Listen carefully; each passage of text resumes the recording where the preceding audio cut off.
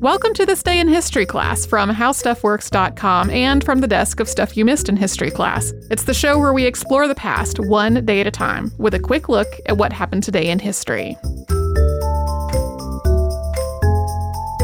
Welcome to the podcast. I'm Tracy V. Wilson, and it's August 18th.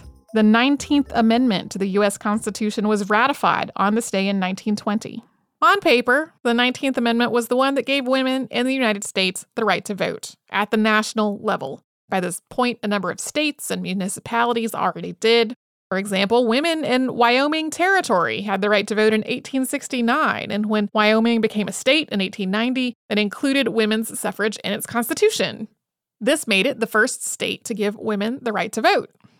And the 19th Amendment was first introduced in Congress before Wyoming's statehood, all the way back in 1878. It took 41 years for it to pass, and it's not like those years were spent trying to improve it. The text, when it passed, was the same as the text when it was first introduced more than 40 years before. But when I say on paper, it was what gave women the right to vote, in reality, it was not so clear-cut.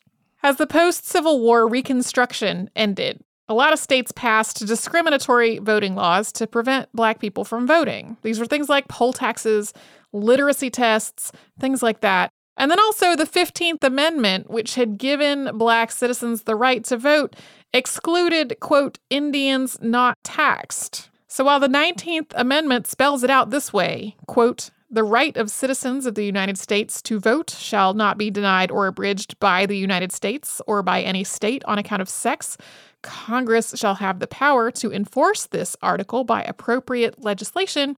In the real world, there were a lot of barriers to voting for a lot of people, especially the ones who were not white. Native American women were granted the right to vote after being granted U.S. citizenship under the Snyder Act of 1924. And then the 24th Amendment outlawed poll taxes in federal elections. That was ratified in 1964. And then the Voting Rights Act of 1965 helped protect the right to vote that Black women and other minorities had already been granted under the 19th Amendment but didn't have equal access to.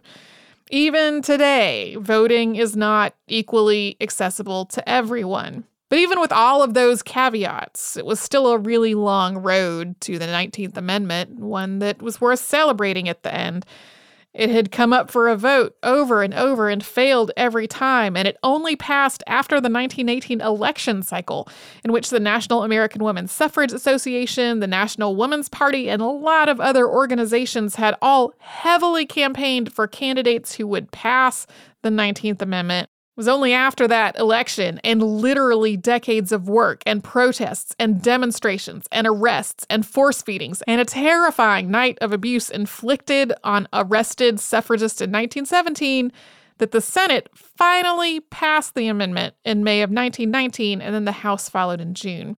That was not the end of the road, though. It still needed to be ratified by 36 of the then 48 states, and that required another round of ongoing advocacy, working with all the states to get them to ratify this amendment. It finally got enough support when Tennessee ratified it on August 18th of 1920, and then Secretary of State Bainbridge Colby declared it to be in effect on the 26th. You can learn more about the 19th Amendment in several episodes of Stuff You Missed in History class, including Night of Terror at the Occoquan Workhouse on November 8th of 2017. Thanks to Tari Harrison for her audio skills on all of these episodes, and you can subscribe to This Day in History class on Apple Podcasts, Google Podcasts, and wherever else you get your podcasts. Tomorrow we will have an underdog story about a prolific inventor.